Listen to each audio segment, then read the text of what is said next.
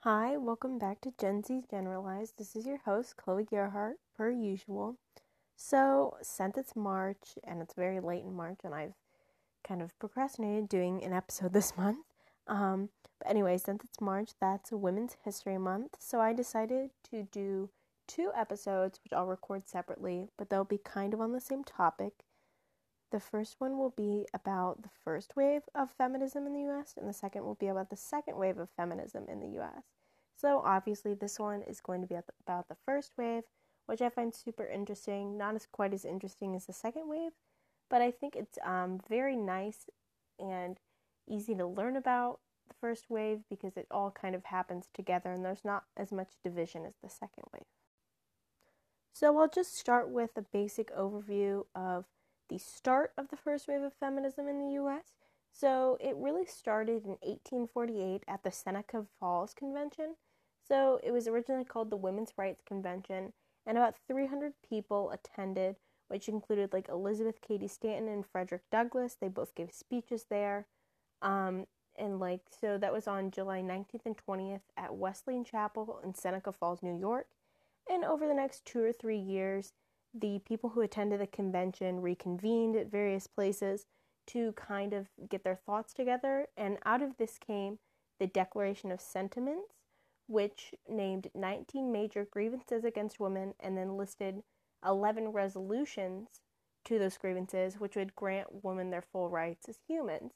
And so the 9th resolution that was mentioned in this was the right to vote, aka suffrage. So since the Seneca Falls Convention was in 1848, that obviously took place before the Civil War, and so during the Civil War not much happened with the movement because everybody was focused on other things, and then a lot of the feminists of the time also turned to an abolitionist movement, so these two are very closely intertwined. You can also research that, which is really, really interesting, I think, too. But anyway, after the American Civil War, Elizabeth Cady Stanton and Susan B. Anthony, who previously did not really interact with each other much, joined together and created the feminist newspaper called The Revolution. So that was in 1868, and this focused on women's right to vote and helped them to launch a large-scale suffrage movement in the U.S. So, and then a year after the revolution was started by Elizabeth Cady Stanton and Susan B. Anthony, those two women, along with some others, got together to form the National Women's Suffrage Association, or the NWSA, which took a more radical approach, such as denying the 15th Amendment unless it included women's suffrage as well. So that was very different from what other suffragettes thought at the time, because a lot of suffragettes also supported the abolitionist movement. So denying the 15th Amendment, which gave African American men the right to vote, would be seen as like a big no-no, like because they were kind of working for both causes. But the NWSA was working strictly for women's suffrage. So in opposition to the NWSA was the AWSA, or the American Women's Suffrage Association, which was founded in the same year, which would be 1869, and they adopted a more moderate state-by-state approach to achieving full suffrage. So they wanted each state to amend their constitution to allow women to vote instead of doing a whole amendment to the Constitution and making the country as a whole vote. So after some competition between these two associations, they eventually combined in 1890 to create the National American Women's Suffrage Association, because they were ultimately fighting for the same goal, so why have two different organizations?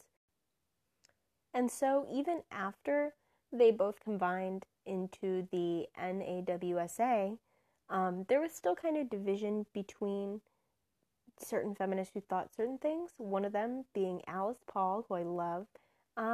She experienced more militant tactics that were taken by British feminists earlier in the decades. So she really didn't like how calm and kind of laid back the NAWSA was. So she founded her own thing, which was the Congressional Union for Women's Suffrage, which later became the National Women's Party, which is still a thing today, actually. So she founded this in 1913 along with Lucy Burns, who she was also with during her time in Britain. So they kind of founded this, and this was their organization, and they helped organize stuff with it. But before founding that, they were still involved with NAWSA. So they were kind of involved with both, but their organization really helped to gain media attention for the suffragette cause. So before Alice Paul went on to found the National Women's Party, she still worked with NAWSA, like I said, and one of the major things she did with the NAWSA was the 1913 women's suffrage procession. So this took place the day before Woodrow Wilson's inauguration in 1913. So Alice Paul and Lucy Burns, they were the main organizers in this, and they staged one of the largest suffragette protest marches in the country at the time. So this procession was led by Inez Milholland, aka the Woman in Right, who was riding on top of a white horse, wearing kind of a white toga type thing. She was an activist and a criminal lawyer, and she spoke for women's causes. She was kind of the face of Paul's movement for a time until she ended up dying while she was actually on a tour giving speeches and everything. But she was seen as a really strong woman, and she was very beautiful.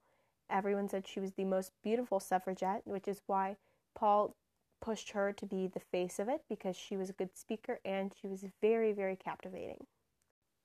So following Inez on the horse were various floats, and each of them presented an argument for women's suffrage. So there was over 20 floats, and they all presented a different argument and had different things on them that kind of represented femininity and various things associated with women and why they should gain the right to vote. So after these floats, then there were groups of women from each state with banners and posters representing their states with slogans and things on them. So there'd be like a group from Alabama and then like Alaska, and they all followed each other with their posters saying their states. So while these women were all marching for their states and for suffrage, many of them were harassed by the men in the crowd watching, but the police around them, the police protection that they had ordered, did nothing.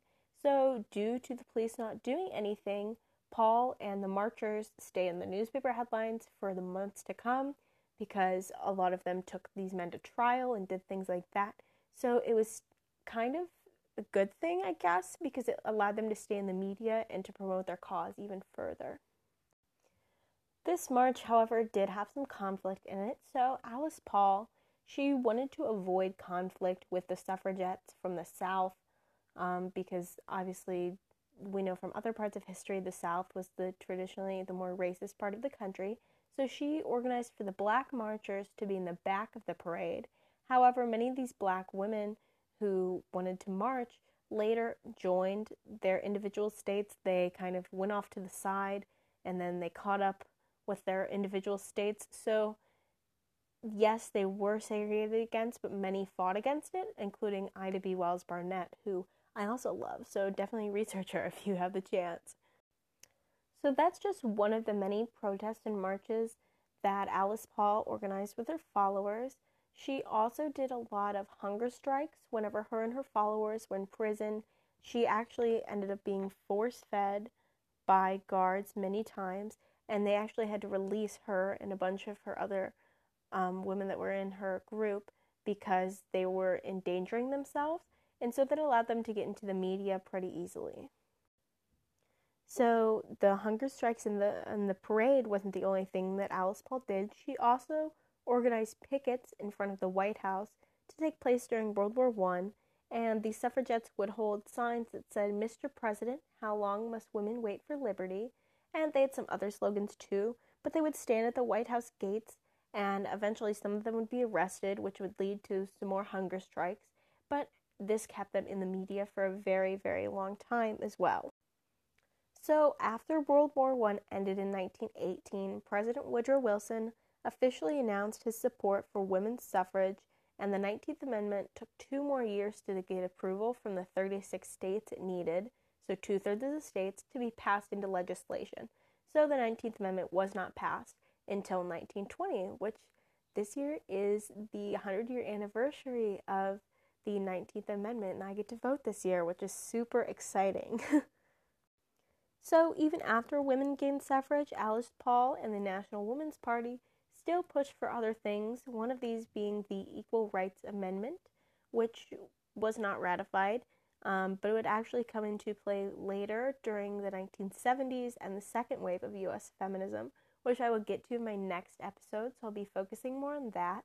But this kind of sets up how women got suffrage and how it kind of sets the stage for second wave feminism and eventually third and fourth wave, which fourth wave is still kind of going on.